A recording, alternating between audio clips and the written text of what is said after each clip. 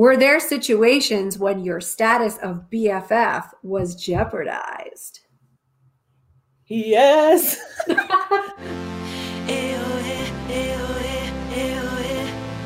We're going to get into some fan questions. Here, we got them from Emily. All right, the first question is for Chris. So it's often true that one finds love when you least expect it or when you stop looking for it. That being said, a lot of people go on dating apps hoping to meet someone, especially when you are all alone. But isn't that a way of still looking for it or expecting something? What do you make out of that? Well, I think it's interesting because I'm on all the apps, like every single one of them. And I don't look at them every day. Like I'm on them, but I'm not like actively searching and swiping all the time. I'm kind of just like doing my own thing and doing my life and dating the people that are actually making themselves seen. So I'm not really searching for it. But it is nice to feel like I'm out there in a way. Right. And I know I mentioned earlier on that episode that I went on a mancation. My mancation definitely included apps. So if I was in a time where I wasn't dating, I wasn't looking on apps, and I wasn't looking in person. But it is still a good way to keep your options open. I mean, you just never know what's going to pop up across your phone. Next question, Chris. Okay. Noni mentioned a tummy tuck. Is that a procedure in order to lose weight?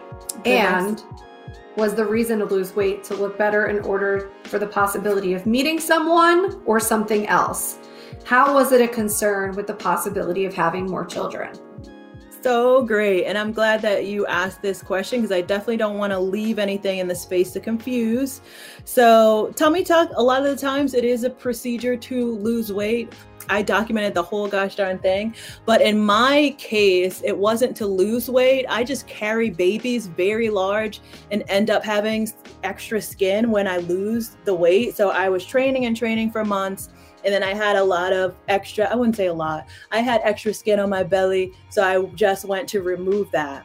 Now, in that episode, I explained at that point, I was already on a mancation and I was just doing it for me. So it definitely wasn't to find someone, it was just for me. And then how was it a concern for the possibility of having kids?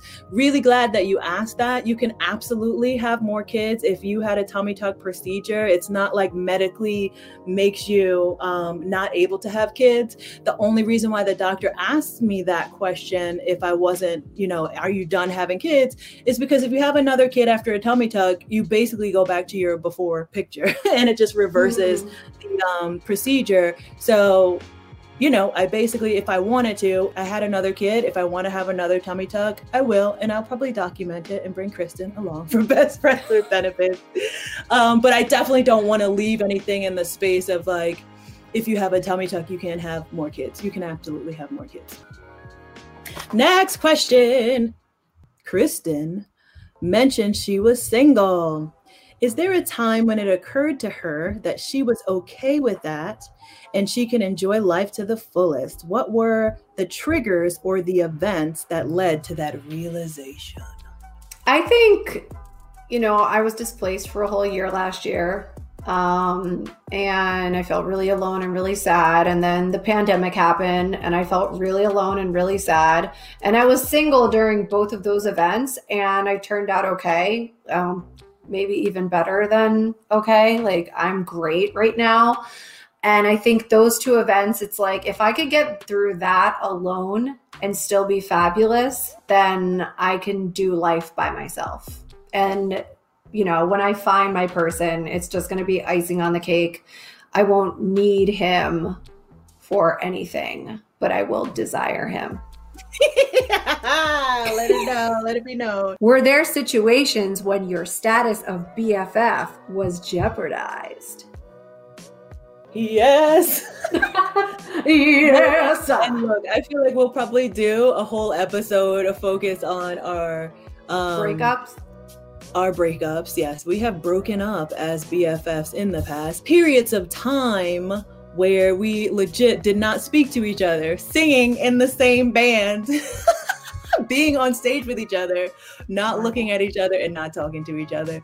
But I think And we don't have to get into all of that now, but I think that us getting to the level that we got to of being so mad at each other and being able to come back, that just only speaks for the love that we have for each other. Because I've never had a friendship. I've never had a friendship where we go through breakups and stuff like that. But we've made it through all of them, and it's just taught us so much about each other, about ourselves, and about what friendship is. We've been friends for 10 years, best friends for 10 years, and we were growing as women through that whole time. And just like, there were parts of our lives where we had to be apart and learn and grow and come back together. Thank you for your questions. Keep them coming. We love answering your questions. And thank you so much for listening to Best Friends with Benefits. Bye.